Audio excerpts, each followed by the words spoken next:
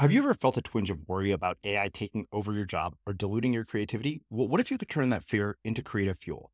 We've just published an amazing new ebook called The Four Keys to Success in an AI World, and this is more than just a guide. It's a deep exploration into the human skills that AI can't touch, the skills that are essential for standing out and thriving, no matter how much technology evolves. We're talking about real differentiators here, like creativity, emotional intelligence, critical thinking, and much more. Inside, you'll find actionable insights and strategies to develop these skills, whether you're a creative person, a business person, or just simply someone who loves personal development. This isn't a story about tech taking over. It's a story of human creativity thriving alongside AI. Picture this, AI as your creative co-pilot, not just as a tool, but a collaborator that enhances your unique human skills.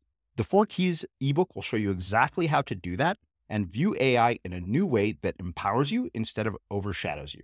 Transform your creative potential today. Head over to unmistakablecreative.com/4keys. Use the number 4, KEYS. That's unmistakablecreative.com/4keys and download your free copy. In spite of all our communication technology, no invention is as effective as the sound of the human voice. When we hear the human voice, we instinctively want to listen in the hopes of understanding it, even when the speaker is searching for the right words to say. That's because the human voice resonates differently from everything else in the world.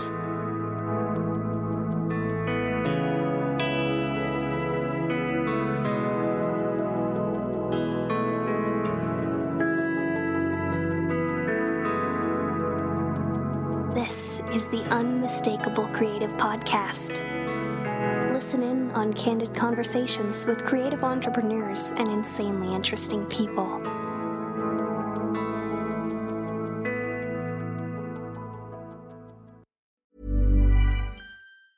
This Mother's Day, celebrate the extraordinary women in your life with a heartfelt gift from Blue Nile. Whether it's for your mom, a mother figure, or yourself as a mom, find that perfect piece to express your love and appreciation. Explore Blue Nile's exquisite pearls and mesmerizing gemstones that she's sure to love. Enjoy fast shipping options like guaranteed free shipping and returns. Make this Mother's Day unforgettable with a piece from Blue Nile. Right now, get up to 50% off at BlueNile.com. That's BlueNile.com. Even when we're on a budget, we still deserve nice things. Quince is a place to scoop up stunning high-end goods for 50 to 80% less than similar brands. They have buttery soft cashmere sweaters starting at $50, luxurious Italian leather bags, and so much more. Plus, Quince only works with factories that use safe, ethical, and responsible manufacturing. Get the high-end goods you'll love without the high price tag with Quince. Go to quince.com/style for free shipping and 365-day returns. I'm Sandra, and I'm just the professional your small business was looking for. But you didn't hire me because you didn't use LinkedIn Jobs. LinkedIn has professionals you can't find anywhere else, including those who aren't actively looking for a new job, but might be open to the perfect role, like me. In a given month, over 70% of LinkedIn users don't visit other leading job sites. So if you're not looking on LinkedIn, you'll miss out on great candidates like Sandra. Start hiring professionals like a professional. Post your free job on linkedin.com/people today. One size fits all seemed like a good idea for clothes. Nice dress. It's a t-shirt. Until you tried it on. Same goes for your healthcare. That's why United Healthcare offers a variety of flexible, budget-friendly coverage for medical, vision, dental, and more. So whether you're between jobs, coming off a parent's plan, or even missed open enrollment, you can find the plan that fits you best. Find out more about United Healthcare coverage at uh1.com. That's uh1.com. Burrow's furniture is built for the way you live. From ensuring easy assembly and disassembly to honoring highly requested new colors for their award-winning seating, they always have their customers in mind. Their modular seating is made out of durable materials to last and grow with you. And with Burrow, you always get fast, free shipping. Get up to 60% off during Burrow's Memorial Day sale at burrow.com/ACAST. That's burrow.com/ACAST. burrow.com/ACAST. As creators, we're always on the move. Whether it's a live podcast event, a pop-up shop, or a workshop, we're constantly interacting with community, and that's where Tap to Pay on iPhone and Stripe comes in. Imagine this. You're at a live event, a listener loves your merch, or a participant wants to sign up for your course on the spot. With Tap to Pay on iPhone and Stripe, you can accept their payments right there and then, right from your iPhone so there's no extra hardware or no delays. Total game changer. It's not just for creators. Any business owner can do this. It's about making transactions smoother and much more personal, growing your business in your way. We've been using Stripe for our products and courses for a long time, and now with Tap to Pay on iPhone, you can take your business to the next level too. So visit stripe.com/tapiphone to learn more. Remember, folks, with Tap to Pay on iPhone and Stripe, your business is always at your fingertips. Amber, thanks so much for taking the time to join us. Oh, it's my pleasure, and I'm thrilled to be here too. I really appreciate you inviting me to be part of this. Yeah, absolutely. So I'm going to ask you the very first question that I ask everybody, and that is, can you tell us a bit about yourself, your background, and how that has brought you to doing the work that you're doing today? Sure. Wow, where do I begin? Let's see. I'm thinking, how far back do you really want me to go? Now, let me actually start with what the kind of overarching why and message that really drives me, and then I can tell a little bit about how I got here. Okay, perfect. So I'm really on a mission to redefine ambition and to shift the conversation from one of getting ahead to one of coming alive. And what I mean by that is, how do we shift from fear-driven to heart-led, from self-doubting to self-expressive, from competitive to collaborative, in control to in the moment, and really, having a draining life to one that's self-sustaining. And this has really been a journey that I've taken myself on, and that I've had the privilege to work with hundreds and thousands of others to help them to make that shift from getting ahead to coming alive. And I'd say, I'll start with a pivotal moment that happened when I was I have no sense of time anymore. I think I was 22, living in San Francisco, and I basically was waking up every day saying, I don't want this life. I don't want this conventional job title. And I should be grateful. And, it was the middle of the recession. I had a job working for a technology startup, yet day in and day out, this life that on the outside to friends and family, they're like, oh, you're on a great track to success. It just didn't resonate with me. And when I tried to talk with people about it, they said, you should be grateful. And, I was grateful, but it wasn't working for me. And so I really set out on a journey over the past, I think it's been, 4 or 5 years. And really it's been part of my whole life, to really figure out what ambition means to me and to figure out the path that makes me come alive. Mm-hmm. So that's really, the heart and soul of what I do and what I dedicate myself to day in and day out. Mm-hmm. Awesome. I love it. So a ton of stuff there. So let's do this. Let's talk about the journey that has led you to this mission and this message. Because I know there's a ton of stuff that has brought you to this point. Yeah. I think that, so the first moment in the journey was really, the journey before the journey, which was all of the self-doubting and the questioning and the feeling of the pain of really, this is not my life. This is not the life I want to be living. And then making the decision to finally do something about it, which was sparked through a conversation with, a friend, Amit, actually. This was, I think, in 2009. I'm not entirely sure though. Somewhere around there. And I basically sat down with him and told him that, I wanted to follow my heart to New York and really figure out what made me come alive. And he was the first person who really said, you should go do that. And, up until that point, every time when I talked to other people, they would ask me 12 questions and tell me it was the worst idea on earth. So finally to have someone be like, oh, you totally can do it. I trust you and I have faith in you and why not, was really refreshing. And so he through that conversation, he pushed me to basically in a 48-hour period, quit my job, sell everything I own, book a one-way ticket to New York, pack my life into one suitcase and to go. And that was really that to me is probably, it's that pivotal moment. And, there was tons of, the journey of leading up to me being a 22-year-old girl obviously influenced that. I was raised by an entrepreneurial mom, and I was starting online magazines when I was 12. I worked with Apple throughout college. So there were a lot of things I think that prepared me to really go. But that was really that first moment in the journey.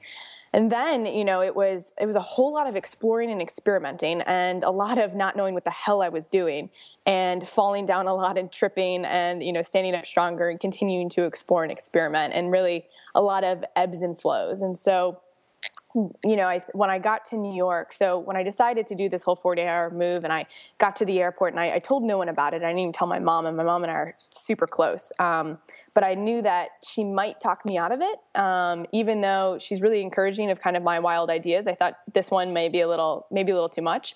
But I got to the airport, I called her and told her what was going on, and she was very supportive, which was amazing. And then I decided to write basically a blog post about what I was doing, why I was doing it, and basically my whole notion of this journey was I'm going to live for the question of what was I put on this earth to do, and how can I contribute most to this world?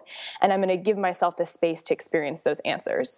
And so I wrote about that. And when I landed in New York and turned on my phone, I was shocked by the number of text messages, emails, and tweets and Facebook, posts that I'd gotten from people who got whiff of this blog post. And that really was, that was a moment for me, because I think, the CEO of some venture capital firms sent it to a CEO listserv. So I was getting emails from these CEOs and different digital agencies wanting to hire me, yada, yada, yada. But I was kind of in a place where I'm not looking for a job right now. I want to just explore and experiment. And so the first thing I really did was I convinced Amit, who he started Photo Jojo. I was like, hey, let me be your East Coast creative sidekick. And if you introduce me to the different startup founders that in New York, I'll go in and try and figure out how we can create a meaningful collaboration with Photo Jojo so that we can, build community on both sides, spread the word about Photo Jojo, and sell more stuff, ideally. And so, he introduced me to the team at Tumblr, the Vimeo, Busted Tees, Squarespace, and, it was just a whole lot of just kind of, making it up as I went along. And we ended up with Tumblr figuring out this 30-day photo challenge where, every day there was a new photo theme, a new judge, and a new gift. And that, that went on for 30 days and thousands of people contributed photos. With Squarespace, it was the most money I ever made in 5 minutes. I walked in not knowing exactly what was going to happen, but I basically was like, yeah, the Photo Jojo audience is like this, and yada, yada, yada, just talking to him. He's like, great. So can I get a $15,000 or $20,000 ad deal? And I was like, sure. And so it was a lot of kind of that. And then that ultimately led me to starting something called New York Night Owls, which was this late night co-working group. And I really wanted to explore, bringing techies and creatives together late at night to get shit done. We worked from 9 p.m. till 3 a.m. And that concept really took off. I think it was so out there that the New York Times wrote a post about it. We were on the Sunday business section. ABC World News did a story, and we ended up spreading to some 20 or 25 cities around the world in a couple months. And again, these weren't things that I wanted to do forever, but it was just more about exploring and really through experience, figuring out what it is that I'm good at and how it is that I can serve others. And I think what was most impactful is that I kept writing about the ebbs and flows of the journey. So the blog is really the thread that ties it all together. And it was through writing and through sharing vulnerably of my experiences and, my struggles and what was and was not working that I started accumulating, just tons and tons of emails from people sending me their life story and asking me what they should do.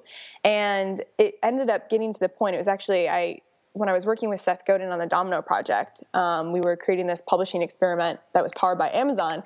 He helped kind of bring more attention to what I was doing, of course, Seth Godin. And that's when I just the amount of emails I was getting became overwhelming. And a friend of mine over a beer one day was like, well, this is a business opportunity, Amber. Why don't you figure out a program in which you can serve them? And because it was, writing and really helping people to make that shift from getting ahead to coming alive and really designing their ideal life was what I was always most drawn toward. It's what lit me up. It's what I would spend my, days and nights helping friends figure out for themselves. It was just where I kept going back to. And so eventually I launched something called the Passion Experiment, which was this one-on-one coaching program. And I think that was about 2.5 years ago now. And so since then, I have helped, I think, over 100 different, whether it was a CEO of a $100 million business to, a trader in Hong Kong to social entrepreneurs, designers, photographers, writers, a whole range of people really to rethink and redesign every aspect of their life. And that then led to starting something called the Bold Academy, which was this life accelerator program. And that was really influenced by, there's all of these tech accelerators out there. And I had been working for a bit with the Unreasonable Institute, and they accelerate social entrepreneurs. And what I ultimately realized is that I was less interested in the acceleration of the innovation, and I was more interested in the acceleration of the innovator and why they're doing what they're doing and what their optimal rhythm and flow looks like and all of that. So that led to Bold, and there were a whole lot of learnings there. And now there's more exciting things in the works. Wow. Try to make that as short and sweet as possible. I'm really glad you didn't. I'm already thinking we're probably going to have to do 2 interviews with you just because there's so much here to cover in an hour. I'm seriously blown away. So let's do this. You've given me a ton of material to work with. So let's start actually at the beginning of this conversation. One of the things that you said early was that you said, you realized that you didn't want the life you were living, but you're also plagued by the same things that all of us are plagued by, which is fear, self-doubt, and then of course, you make that 48-hour bold decision to just suddenly leave everything and go. And a lot of people are not going to have that option, but they're wanting to make drastic changes. A lot of people listening to this, and they're plagued by all the things that you were plagued by. And I'm curious, when you work with people, how you get them past that. Because I feel like so much of what holds us back is not our ability to execute things, but our baggage that's emotional and all these false stories. Absolutely. And that's exactly what it is. It's a process of inquiry and really diving deeper and deeper and deeper to know the underlying, maybe it's a fear of not being good enough or a fear of rejection. It's a process of really identifying what that underlying fear is and then going back to the story that started it. And what I typically do with clients is I'll actually even get them to name that person or that part of them that is plagued by fear, which is I call the fear voice. And so my fear voice, her name is Grace. And Grace is actually just really interested in making sure that I'm composed and I'm graceful and I'm have it all together. And she's kind of the perfectionist tendencies but she ultimately is here on my side, but Grace sometimes will get in my way. And so I'll help clients to really identify with that fear voice and know where it started and know the memory, what's your first, what was the first moment you didn't feel good enough? And really going there, it's really scary work for some people, but once you get there and once you have that moment and once you can identify it and once you can actually talk to it. So a lot of it is how do you have that conversation with the fear? So, over the last month, I've been putting myself in this writing hole, and I even on my fireplace mantle, I have this mantra, this note that says, get out of the way and let the creative force work through you. Show up at the page and write down what you hear. Eavesdrop rather than invent. You don't have to be in the mood just right because you aren't doing it. And the whole idea was I wanted to accumulate more pages and not judgments, because sometimes when I write, I can get into editor mode, which is when Grace shows up and wants it to be perfect. And what happens is that I judge myself before I express myself. And then I don't write anything at all. And so, I think that's a micro example of what I think shows up in other people's lives. And, and so I'll sit and be like, okay, Grace, what is it that you need from me? Why, and I'll talk to her and I'll reassure her and I'll make her feel comfortable. And then that will usually give me the faith, the trust, to really to move forward. Cause it's about completing the incomplete in your past. Love it. It's just genius. Yeah, I would completely agree. It's funny, my Blogcast FM backstage co-host Greg Hartle and I have talked about this. He said he said as you've let go of baggage and false stories, have you noticed that suddenly all these things start working out in your life?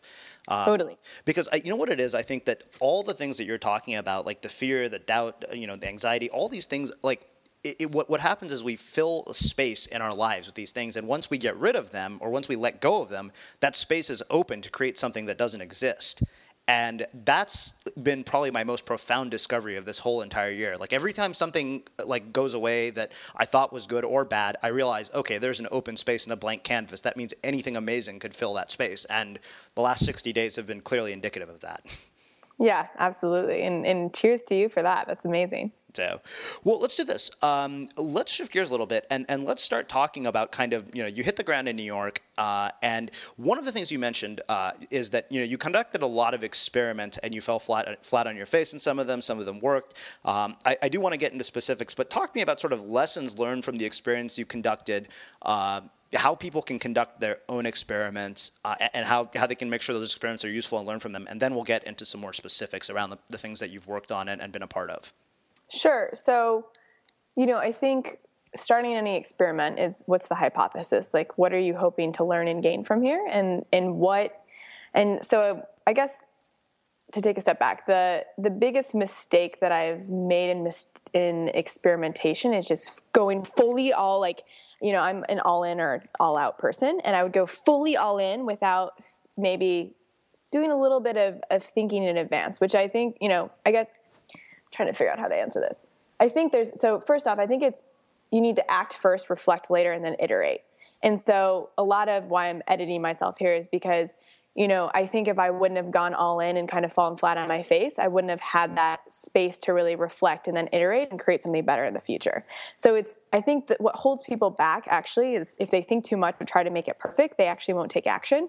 Mm-hmm. And so it's allowing yourself to, wherever you're at right now, you're ready to keep taking action. And knowing that however you fall on your face, which I believe that for the rest of our lives, we're going to continue falling on our faces to some extent, in some way, you're going to continue to grow and improve from that place. So it's first to start wherever you are, and just remember the thinking of act now, reflect later, and then iterate. And I think, like a good example with Bold Academy is, I think there were really like 3 key learnings for me. And the first was that, here, let me talk about actually what didn't work. What I realized that didn't work is that it was a 10-day program. People came in and it was so powerful that they left their place of comfort to step into a house where they didn't really know anyone. They didn't know exactly what was going to happen. They were committed to really becoming their boldest self. But what happened is that when they left Bold, they went back into their environment that they were comfortable in. And so I don't think it worked from a long-term support and sustainability and change perspective. It was really a catalyst that created the spark for transformation. But ultimately what I realized through Bold was that, I want to go deeper. I want to dive in over a period of time, build lasting relationships, and connect the dots for a more sustained period of time. So Bold was really an experiment for me in figuring out what is the curriculum that drives facilitation, and like how can I engineer a community such that I can make sure that the right people are in the room to serve each other's areas of weakness and to help each other grow in the ways that they really hope to grow. Mm-hmm. Awesome. Okay, so we'll come back to Bold because I definitely want to get into a lot of detail around that as well. But let's start with a lot of the projects that you initially worked on when you got to New York, starting with Photo Jojo. And I guess the question for me around this is, a lot of people are going to hear that and say, okay, well, Amber happened to be connected to a lot of people that could help her make this happen. And to me, that's not really the point here. The point is that that's accessible to anybody because we all have networks, we all have contacts. So if you're guiding somebody who literally hits the ground fresh in a new city, in that same situation and wants to find opportunity or create opportunity for themselves or create demand for themselves, how do you get them to do that? Yeah, and it's funny. It's like I wasn't connected to anyone, and then I was connected to people. It's everyone makes that shift, and I think it's all about contribution and giving. Mm-hmm. So giving before you ask for something in return. And so even with Amit, I was just like, hey, let me figure out. I wasn't like, hey, you should pay me. I was like, hey, like I'm really excited about what you do, and I would love to help further your brand and message.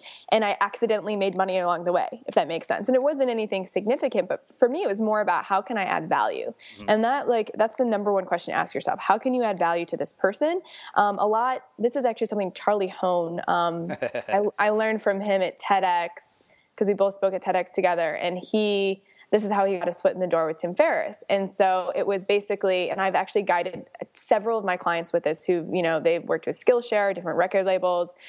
They've landed like these dream clients all by saying, hey, here are 3 ways that I could see, here are 3 ways that I can see your business improving. Here's how I'd like to contribute. Here's how it works. And I would love to, work for you for free for the next month to see how to see what that looks like and to, to figure out if there's maybe something further for us, down the line. And what's happened again and again and again is either one of two things. So one, the client goes in and it's their dream client. Oh my God, they're so excited. They work with them. They're like, oh, this isn't what I thought it was going to be. I'm not really interested in actually working with them. So it's amazing that it takes the dreamlikeness out of it and actually allows you to experience what reality is. So while, on terms that aren't going to hurt you or them. Because it's this 30-day experiment and it's all about contribution and exploring how your gifts can serve them. And so, and then the second thing that happens is, oh my God, wow, this is even better than I could have imagined. I'm contributing so much value that they actually want to bring me on and start paying me. And so time and time again, I've seen one of those two things happen. Mm-hmm. Well, it's funny you brought up Charlie because we've had him here on the show and we've had that exact conversation with him. I'll link it in the show notes for those of you guys listening because he goes into insane depth of exactly how to do this. So I'll make sure I link that up. And yeah, he's brilliant. One thing I think that you brought up that is absolutely critical that people understand is this dream versus reality mindset. Because I think that it's really easy to think that you want something without really understanding all the things that come with it. Totally. I remember somebody put on Facebook the other day, jokingly said, I want to be Srini when I grow up. And I was like, you want to be 35 and living with your parents? I'm like, you might want to rethink that one. I think that, and I've said this before, I think we judge the package by the wrapping paper because, when we're on social media or any of these platforms, we're presenting the perfect versions of our lives in a lot of ways. And the thing is that I think that it's really easy. I used to think that my dream job would be to end up at a place like Facebook or Google, only to realize I would hate having to go to the same place every day. Totally. So, good point there. Well, let's do this. Let's start talking about New York Night Owls, Domino Project, and the other things. I mean, one of the things that I love about the way you approach this is that there's nothing that is forever is one of the things that you said, and I really appreciate that. And I want to actually start expanding into that. But so talk to me about how, one, the launch and the creation of New York Night Owls, what went into it, and then, how you've brought the lessons from that into each endeavor. Because it seems like in a lot of ways I liken your journey to a wave. Like things just keep connecting down the line. Totally. And, not to be super cliche, but Steve Jobs has that quote, you can't connect the dots looking forward. You can only connect them looking behind it, what you've done. And it's amazing now to see oh, that's why that happened. Oh, that makes so much sense now. And, to see how it all intertwines when in the moment I'm like, where is this going? I am so uncertain. I have no idea. Holy shit, what did I get myself into? Then quickly, this is the point of being alive. And, that whole ebb and flow journey, which I think is forever. Mm-hmm. But so Night Owls actually, great point, and I've never actually thought about this, and you just illuminated something for me. When I one night I think tweeted that I was working late at night. Is anyone else working? And this guy Alan tweeted back, or somehow we had some exchange on Twitter, and he was a designer and developer, and it got to the point where I was like, hey, I can find the co-working space because I had a friend of mine who had started Tony Bacigalupo had started Newark City. And I thought, why don't we bring people in late at night? That gives them more foot traffic and it gives them more exposure. And, we can use their space while promoting this idea and bringing people together late at night. And what Alan taught me very quickly was he basically went from idea to website in 2 days, and went from idea to website in 2 days to our actual first meetup a week after our first tweet. And he really showed me the power of MVP, get it done, start it, go. Mm-hmm. And I was amazed at how quickly we were able to turn around and have the first one and have 35 people show up. And so it was, he really showed me of how can we cut out everything that doesn't matter to get this first iteration up, to see if it resonates and to see if people are interested and whether or not it has potential as an idea to spread and impact people. And, I think he was really huge in showing me kind of how that process works because, what happened is that the idea did take off and really did catch on. It didn't have a clear business model. It wasn't sustainable in that sense. But people were really drawn to the idea. They wanted to meet people like them who were crazy enough to work from 9 p.m. till 3 a.m., which was, totally goes against the conventional working hours. And, and it really ended up, again, 20 cities in 3 months. Mm-hmm. So that was the power that he taught me in that first experience. I love that. And it's funny. I mean, it's almost the exact sort of thought process behind how we brought the Instigator experience to life. Like we threw up a landing page and we're like, well, let's see if anybody actually wants to come to this thing. And of course, here we are now. And, I think as of today, when we're recording this, we're almost at 50 paid attendees in full, and there's only 60 spots. And it started basically as a crazy idea. I think, and Greg Hartle and I have talked about this as well, is I think that we really we overestimate how long it takes to do something, and we underestimate how capable we are of creating something really quickly. Totally. And that's, I think, again, it kind of takes us back to something we were talking about earlier. It's that whole conversation around fear and self-doubt and moving past it. Yep. So. And one thought there, so I know I mentioned earlier kind of the fear of rejection. Mm-hmm. And so if it's like, if you're self-doubting, or like if the root of that is that, oh my gosh, what if people reject me? Like I was actually working with someone yesterday and I said, okay, so your goal this week is to get rejected 5 times, go. And we then identified 5 ways that she could put herself out there and potentially get rejected. And this was less than 24 hours ago and she's already on number 3. Mm-hmm. And it was amazing to see how once because like for probably the last 3 weeks, she hasn't been taking action. And finally we were like, okay, let's dig in. We need to go a little deeper because there's something, you are fully capable of taking action and kicking ass because you've kicked major ass in the past. But like, what's preventing you from taking action now? And there's always like one of 2 things. Either our intuition and that procrastination is intuitive hesitation. That tends to be one thing, or it's some deep-rooted fear that we're not conscious of.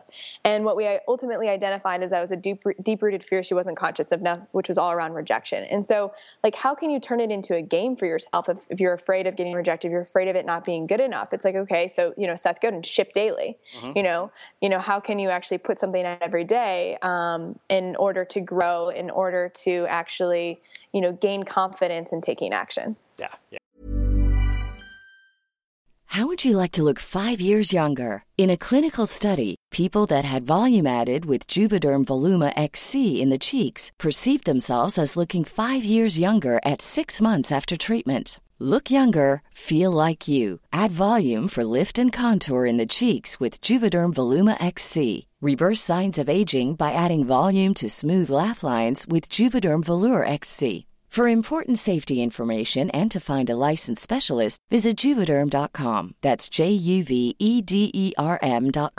Not for people with severe allergic reactions, allergies to lidocaine, or the proteins used in Juvederm. Common side effects include injection site redness, swelling, pain, tenderness, firmness, lumps, bumps, bruising, discoloration, or itching. There's a risk of unintentional injection into a blood vessel, which can cause vision abnormalities, blindness, stroke, temporary scabs, or scarring. Talk to a licensed specialist to find out if it's right for you. This Mother's Day, celebrate the extraordinary women in your life with a heartfelt gift from Blue Nile. Whether it's for your mom, a mother figure, or yourself as a mom, find that perfect piece to express your love and appreciation. Explore Blue Nile's exquisite pearls and mesmerizing gemstones that she's sure to love. Enjoy fast shipping options like guaranteed free shipping and returns. Make this Mother's Day unforgettable with a piece from Blue Nile. Right now, get up to 50% off at BlueNile.com. That's BlueNile.com. Hold up. What was that? Boring. No flavor. That was as bad as those leftovers you ate all week. Keke Palmer here, and it's time to say hello to something fresh and guilt-free. Hello Fresh. Jazz up dinner with pecan-crusted chicken or garlic butter shrimp scampi. Now that's music to my mouth. Hello Fresh. Let's get this dinner party started. Discover all the delicious possibilities at HelloFresh.com. Life is full of awesome what-ifs, and some not so much, like unexpected medical costs. That's why United Healthcare provides Health Protector Guard fixed indemnity insurance plans to supplement your primary plan and help manage out-of-pocket costs. Learn more at UH1.com. Millions of people have lost weight with personalized plans from Noom. Like Evan, who can't stand salads and still lost 50 pounds. Salads generally for most people are the easy button, right? For me, that wasn't an option. I never really was a salad guy. That's just not who I am. But Noom worked for me. Get your personalized plan today at Noom.com. Real Noom user compensated to provide their story. In 4 weeks, the typical Noom user can expect to lose 1 to 2 pounds per week. Individual results may vary. As creators, we're always on the move. Whether it's a live podcast event, a pop-up shop, or a workshop, we're constantly interacting with community, and that's where Tap to Pay on iPhone and Stripe comes in. Imagine this. You're at a live event, a listener loves your merch, or a participant wants to sign up for your course on the spot.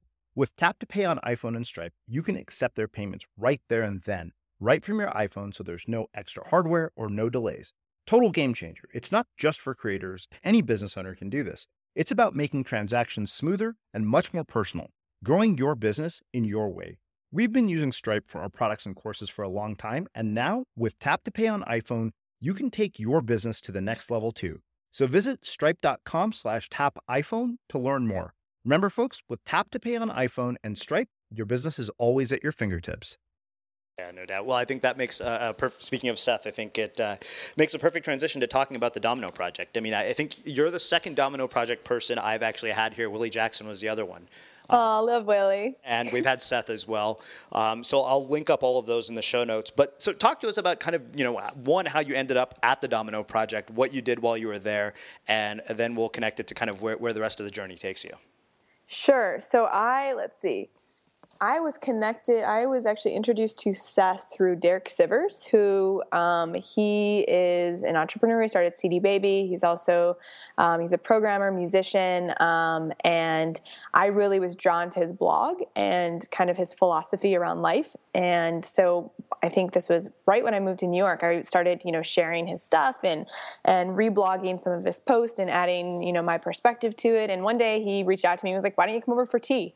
And I was like, "What? Why is Derek Sivers inviting me over for tea?" Okay. So I went over, had tea with him, and he ended up introducing me to Seth, I think a week or so later. And I ended up getting tea with Seth, which I think was the most nervous I have ever been in my entire life to meet anyone. I suddenly couldn't talk or speak clearly. It was a really interesting experience, and it still makes me shudder a little bit. But he so that's how I was introduced, and then I really started following Seth more, and then later that year the Domino Project was announced. I applied and I was selected for the last round, went in there, and then I was I think there was 20 of us, and then he picked 7 of us. And I'm still to this day, I'm not sure if Derek actually said, "Hey, you should," if he referred me, or actually how that happened. But yeah, that's how it all went down. Cool. So talk to me about the things that you did. I mean, a couple of things I'll ask about. One is the application process for the Domino Project, mainly because I'm always interested in looking. I think this must have happened in Domino Project was in 2010, right? If I remember correctly. Yes. Okay, so I remember Seth saying one thing very specifically. He wanted people who weren't looking for a job, because he told me this when I interviewed him. He said, yeah, he's like, people who are looking for a job are like people who want to live forever. So I'm curious kind of, what you felt was the sort of standout of your application, what allowed you to stand out? Because I'm sure there are tons of people vying for these opportunities to work with him. And then what you actually did while you were there, the role that you held, and then we'll talk about kind of how that's influenced everything going forward. Sure. What stood out in my application? I don't know, to be honest, but I would guess that at this point I had, made that leap, and I had started the New York Night Owl. So we saw that I could spread ideas. It went on to the New York Times and ABC. So he saw that, I think he probably saw, okay, this girl knows how to, and I worked with Apple throughout college. I was their evangelist, and I helped bring our university to number 3 in sales of 467 universities. And so I'm going to guess that it was the combination of those experiences and perhaps how I responded to, because the interview questions, I don't remember them now, but they were so random. It was something about a turtle and I don't even know, that, 2 animals are in a race and who wins or something. And one was about, if you had a superpower of flying or being invisible. They were just really random. And so I don't know if it was anything in my responses or just a combination of experience and then, what happened in person. Mm-hmm. So I'm going to guess it was some of the experiences that he thought could add value to what we were creating, which is ultimately books are about spreading ideas. Mm-hmm. So perfect. I think that makes us set up to talk a little bit about kind of the work that you did while you're at the Domino Project, and then we'll start getting into Bold Academy, your creative process, and all the things that I'm very, very interested in too. Sure. So my role at Domino was I was their chief evangelist, and basically I was responsible for figuring out how can we spread this idea as far as possible, the idea of the author. And so I built a street team of 50 different online influencers, and, people with blog ranged from 10,000 to I think some people had up to 100,000. And it was all about basically giving them a sneak peek into the Domino project, giving them some, access to Seth and to the authors and to the ideas. And Stephen Pressfield, did a whole, interview for just the street team, and making them feel really a part of what we were creating. And they would then help us, they were committed to helping us spread the ideas. They got access to the books before everyone else. They got the Kindle, right when we had access to the Kindle, they had access to the Kindle version. And so it was just, for anyone who's passionate about, and people are obsessed with Seth. So many people applied for this, and we picked 50 people. But it was for anyone who's passionate about books and ideas and any of Seth's work, this was an opportunity for them to really, feel involved. And so, what would happen is that every, when a book went live, they were committed to, posting an Amazon review, which having 20 Amazon reviews by noon is a good sign, for the book. And then it was other, different digital strategies for the different authors, and helping them really figure out how can we get people talking, sharing, and buying the book? Was ultimately what my role is. And then I was also the CEO, which was talk about full circle. Derek Sivers then ended up becoming one of our authors. And I then was the CEO of his book, and it was Anything You Want. And it was amazing working with him. Very cool. So a couple of questions around this, around tactics. You talked about talking, sharing, and getting people to buy, which really, getting ideas to spread. I think that's kind of the core of what everybody who's listening to this is trying to accomplish in some form or another, whether they're selling a physical product, whether they're selling services, or whether they're selling digital goods. I'm curious, what are the lessons that apply, to the world that we're living in today, in terms of how we make ideas spread? When you're guiding somebody on how they make their ideas spread, how do you, what advice do you have for them? Yeah, I think the one thing that I'm most passionate about in terms of spreading the idea is the actual message of it, and really nailing that message. And in part, that's the vulnerability and the deep authenticity piece, and getting that person to be comfortable with sharing and allowing themselves to be seen, all sides of them, because that's what makes them human, and that's what people can relate to. And so Derek did an amazing job with that. His book was, Anything You Want. It was basically about 33, I think it was 33, some number, mistakes that he had made in the path to entrepreneurship and in the path of selling his business for $30 million. And what I loved is, how open he was, and people, really appreciated that about him. So that's one part, is actually the message and the content. And the second thing is, why do people care about what you're doing, and where are these people who care, and how can you connect with them and form a relationship with them and a bond with them? And then how can you show them something that creates value for them? So it's all about, the value creation piece. But, I'm not super into internet marketing tactics and all of that. Part of it feels inauthentic to me. But, for example, we reprinted Ralph Waldo Emerson's book, Self-Reliance. And for that, we ended up doing a 30-day writing challenge, where every day a new influencer online shared a writing prompt. And it took basically, it was crazy how many people, I think 7,000 people ended up signing up in the first week. It was insane. It was totally unexpected.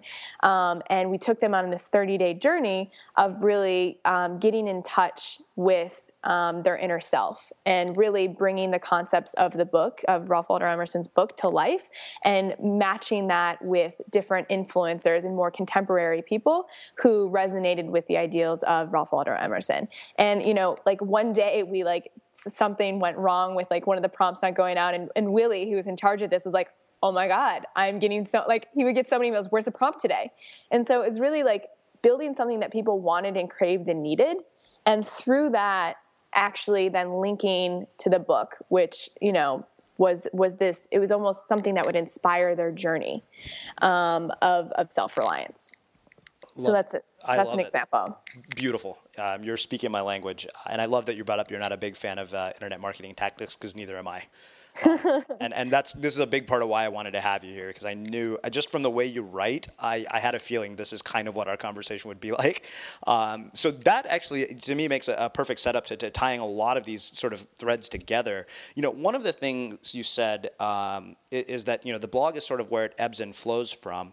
And through all of this, speaking of messages, you kind of came to this core idea of redefining ambition to, and redefining the meaning of it to coming alive. And so a couple of questions around that in terms of one, you looked at all these threads, and obviously this is not the easiest question to answer, but it seems like you got a lot of clarity from all these different things that you've done. And I love that you said that the blog is sort of where it ebbs and flows, but you're not limited by that one thing. It's not the one and only thing that defines you. You have all these other projects. So two things I'm curious about. One is how you come to or arrive at this mission and message of yours, and how other people do it. And then how you escape being defined by that one thing. Like, you're not just a blogger. You're not just the CEO of the Bold Academy. You have all these projects, which somehow the Seth influence to me hasn't been lost here. Now I can see where it's coming from when I'm talking to you.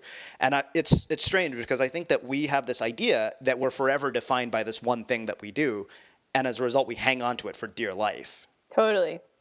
Yeah, and I think to answer your second question first, it's not about what I do. The what I do changes, but the why is super consistent. Mm-hmm. And this is, Simon Sinek, he wrote the book Start With Why. No one cares what, and they don't buy or they don't care what you do, they care why you do it. And, I think what is also important, but the why has been, if you look at anything that I've done, the why I'm doing it always matches and grows and deepens and expands as I'm evolving as a human being.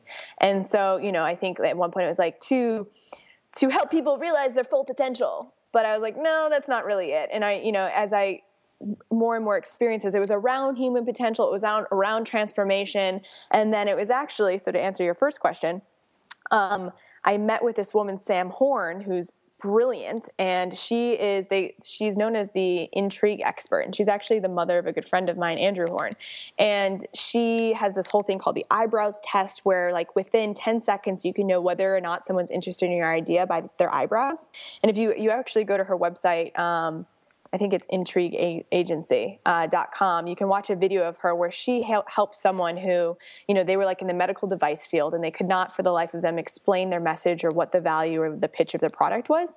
And she helped her nail the pitch, which was something like, imagine that, something like there's 1.8 million needles that are used every day.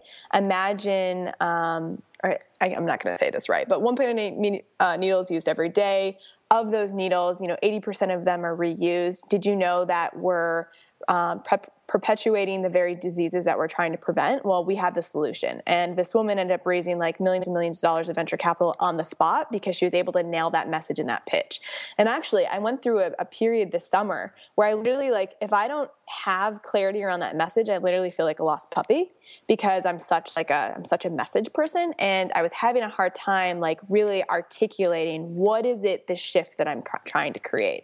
And so when I sat down with Sam at the end of October, she took me through like this 2-hour process. And at the end of it, she was like, Amber, everything for you is about redefining ambition, everything. And that's when we were like, cause I thought it was around like aliveness, cause I really believe, aliveness is our natural state. And we have this, years of conditioning and schooling and societal expectations that take us away from our most alive self. But like part of what she's great at is that she has these like 7 C's to what makes a message spread. And I think I connected to her with Fast Company because I write for them. And she published something about how to like smash your next TED Talk, which gives basically like these 7 C's. And what I think, she really brought with this idea of redefining ambition is that she said it's much more commercially viable than coming alive. And she's like, that can be part of the message, but like if you want to really, like, everyone wants to be ambitious. So how do you then, help them redefine what ambition is in their own life? And so, it's really been a process and a constant evolving of the message. And I have to say that when I left that meeting, it was like, a fire had been lit under me, because I finally had that clarity on from getting ahead to coming alive, redefining ambition. And then I began to think about what are really the transformative shifts that I hope to evoke in someone. And, it's just been like explosion since. Mm-hmm. Well, I love this because to me, one of the things that I think is fascinating about the way you approach this is there's like this central message or central ethos, but everything else that you work on is an expression of that. Totally. And that's kind of the way AJ Leon operates too. Like, I asked him, I said, he said, yeah, we do Misfit, but he said everything we do is an expression of the Misfit ethos. Like, they're making t-shirts and they're a design agency, or their next product is a set of ties, like neckties. And I think that the more that you can get around this, I think that what's cool about this is that it actually is one of the great escapes from this path of mimicry that I keep seeing online. Is like, to me, how we escape this mimicry epidemic is to get a message or get this ethos down and then express ourselves in different ways. Because I think what's happened as a byproduct of the fact that we get so much advice and best practices from people online is we just copy it and we don't add our own sort of ingredients into it. Whereas once, you can do whatever you want with that message. And I think that has been lost. That's like not nearly as much of part of the conversation in the online world as I think it needs to be. Totally, which makes me think of Duru, who is the CEO of Clean, and Clean is they've pretty much brought the detox mainstream. It's a detox program, and they're based out of LA. But he is a great writer, and I love his little musings on Facebook. And he wrote something recently that your calling is not the same as the expression of your calling. And so often we are trying to find our calling and make sure that our life fully is that calling. And he gave a great anecdote about how his calling is really community. And he's Indian. He grew up with a family that was really focused on, family and community and bringing people together. And so that's his calling, but he's not necessarily leading some community. He's, the CEO of this clean product. And through that, he's able to facilitate community and bring people together. So Clean ends up being Clean. This project is an expression of his calling. And so I see people get caught up in trying to make their calling everything that they do, when it's knowing that calling, knowing that message, knowing the why, and then making your life a representation of that. Love it. I think it's genius. I mean, it's funny to think about kind of all the things that I've created this year, like the Instigator experience. I had Simon Sinek here, and he said that my why is I'm completely enamored and obsessed with people who are good at unusual things. And he said, look at it. He said, that's what you do. You find, that's the story of our show, hence the reason the name, The Unmistakable Creative. And it's interesting because, I look at the Instigator experience, I look at the Art of Being Unmistakable. Each one of them is an expression of what I'm trying to put out into the world. So speaking of expression, I want to start talking about, I want to spend a little bit of time talking about your creative process and your writing, because like I said at the beginning, I mean, to me, you have one of the most poetic voices on the internet. I mean, everything you write is just beautiful. And I love what you were talking about earlier when you said, we get in a space of judging our words when we're creating. So I'd love for you to talk about sort of your creative process, how you've developed such a compelling voice that stands out above the noise, and what other people can learn from that. Sure. Yeah. Well, I mean, if I look at my writing, I've been writing for a while. Literally, I was a 5-year-old girl that had 17 journals in my drawer next to me. And now I'm a 28-year-old woman that has 17 journals on the table next to me. And so it's been a process of consistency and just continuing to get in. For me, it's all been getting in touch with my inner voice. And so I'd say, in terms of my creative process and my creative rhythm, there's probably 4 things. The first is really showing up.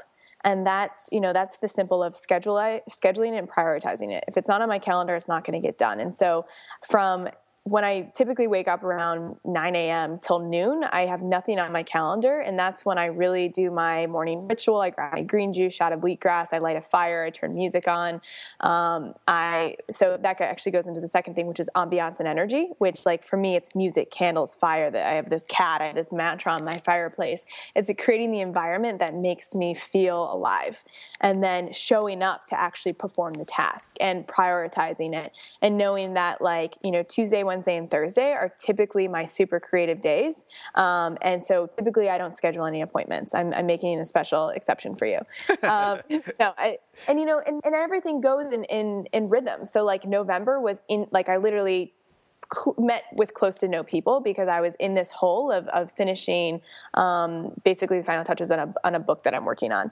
And, I really have to focus on that. But now that I've kind of, closed that chapter, I'm able to open myself up a little more.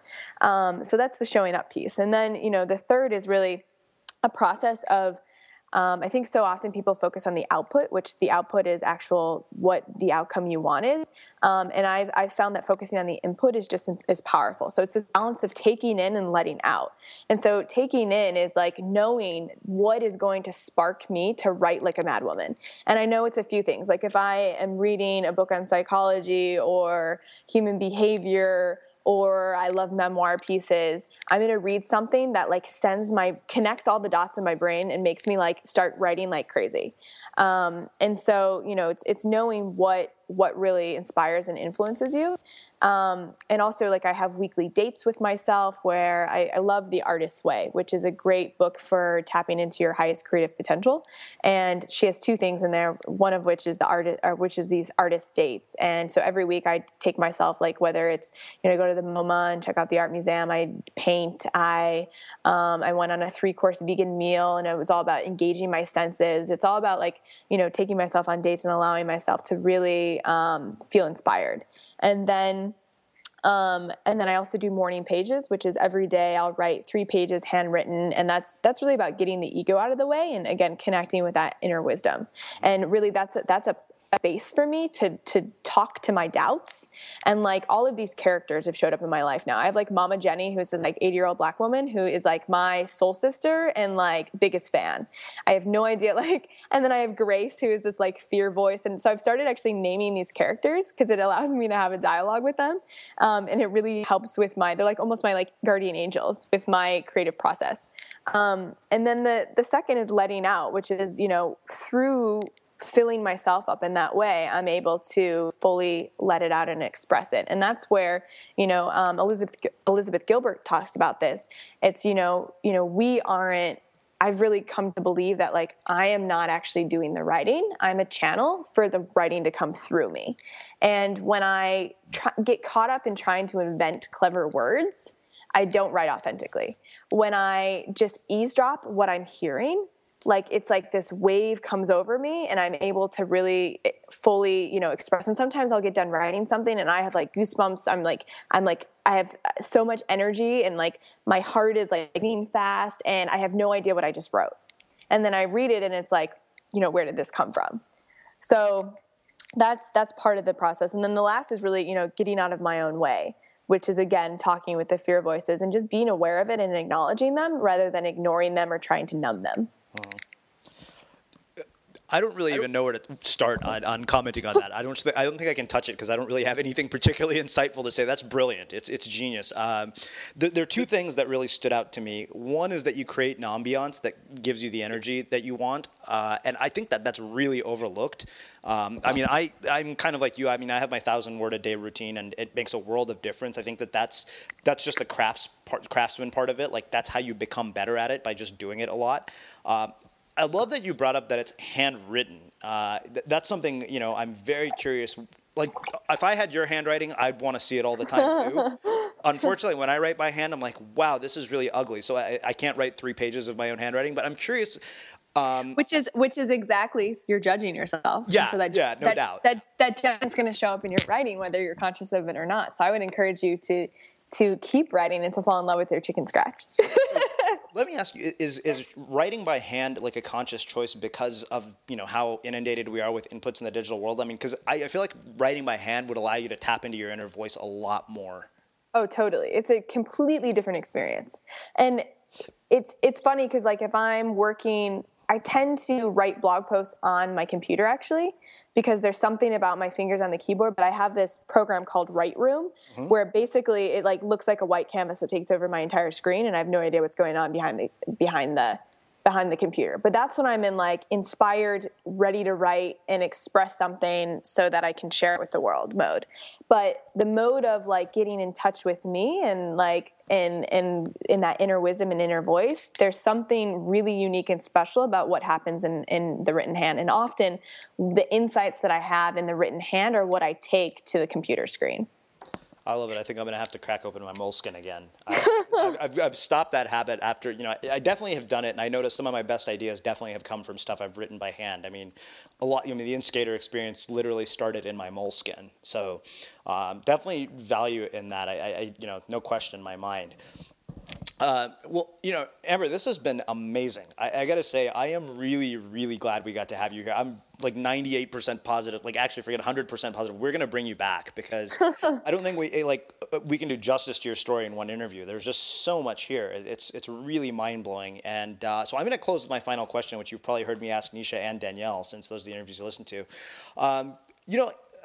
There's I look at the world and one of the things that I keep seeing is there's a sort of dichotomy between people on the web. People who all have the same resources, but people who accomplish at the level that you do, or that people like Seth do, or people like Danielle do, and then the people who don't quite get there. And what I'm curious about is what you think distinguishes those two groups. What are you giving? Would be my question. How are you contributing? What are you giving? Rather than focusing on what you can get or where you need to go. Letting go and surrendering to the fact that you have no idea where you're going, because honestly, I could have never imagined or predicted the path that I've come down. Never. I couldn't have, in my imagination, come up with what's happened over the last 5 years in the life that I wouldn't have pictured this. And it's better than what I could have imagined. And it all was focusing on how can I give to others and what do I have to contribute. And if you don't know, to continue to find gaps that interest you and to offer your services to close those gaps for other people and to start there. And through that, to build and to build and to build until you have something that, is a full expression of you. Yeah, I love it. I mean, I couldn't agree more. I think that once you make that shift to, what is it that you're providing for other people. And, James Altucher talks about this. He's like, you just give and give and give, and with no idea what you're going to get back in return. And you don't know when either. But what I can tell you from my own experience is that it'll blow your mind. Totally. Yeah. Well, I think that makes a perfect way to wrap up our conversation. Amber, first off, let me say it's been my absolute pleasure to have you here. You have been fantastic and poetic, which is no surprising at all to me considering your writing. And I can't thank you enough for taking the time to join us and share some of your insights with us. Yeah, absolutely. It's been my pleasure to be here. All right. And for those of you guys listening, as I've mentioned at the beginning of the show, check out our new website. Lots of things have probably changed since 2013. Visit theinstigatorexperience.com. We might have a few more tickets left, and we will wrap the show with that.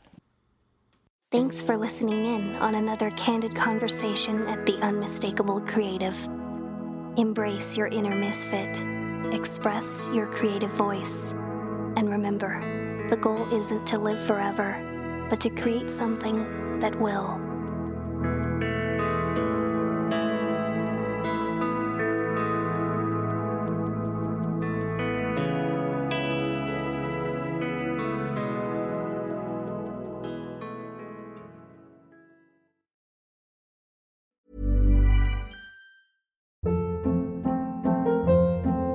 Hold up. What was that? Boring. No flavor. That was as bad as those leftovers you ate all week. Keke Palmer here. And it's time to say hello to something fresh and guilt-free. Hello Fresh. Jazz up dinner with pecan-crusted chicken or garlic butter shrimp scampi. Now that's music to my mouth. Hello Fresh. Let's get this dinner party started. Discover all the delicious possibilities at HelloFresh.com. Mom deserves the best, and there's no better place to shop for Mother's Day than Whole Foods Market. They're your destination for unbeatable savings, from premium gifts to show-stopping flowers and irresistible desserts. Start by saving 33% with Prime on all body care and candles. Then get a 15-stem bunch of tulips for just $9.99 each with Prime. Round out Mom's menu with festive rosé, irresistible berry chantilly cake, and more special treats. Come celebrate Mother's Day at Whole Foods Market. Hey, it's Paige DeSorbo from Giggly Squad. High quality fashion without the price tag. Say hello to Quince.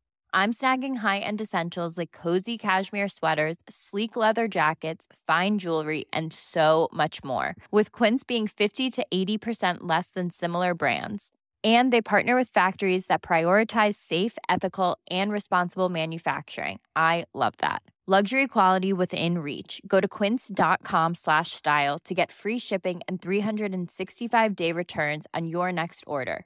Quince.com/style. Imagine the softest sheets you've ever felt. Now imagine them getting even softer over time. That's what you'll feel with Boll & Branch's organic cotton sheets. In a recent customer survey, 96% replied that Boll & Branch sheets get softer with every wash. Start getting your best night's sleep in these sheets that get softer and softer for years to come. Try their sheets with a 30-night guarantee. Plus, get 15% off your first order at bollandbranch.com. Code BUTTERY. Exclusions apply. See site for details. Have you ever felt a twinge of worry about AI taking over your job or diluting your creativity? Well, what if you could turn that fear into creative fuel? We've just published an amazing new ebook called The 4 Keys to Success in an AI World, and this is more than just a guide. It's a deep exploration into the human skills that AI can't touch, the skills that are essential for standing out and thriving, no matter how much technology evolves. We're talking about real differentiators here, like creativity, emotional intelligence, critical thinking, and much more. Inside, you'll find actionable insights and strategies to develop these skills, whether you're a creative person, a business person, or just simply someone who loves personal development.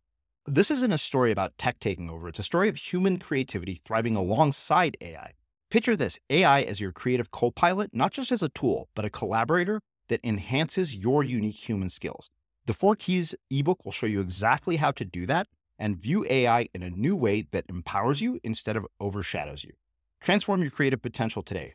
Head over to unmistakablecreative.com/4keys. Use the number 4, KEYS. That's unmistakablecreative.com/4keys and download your free copy.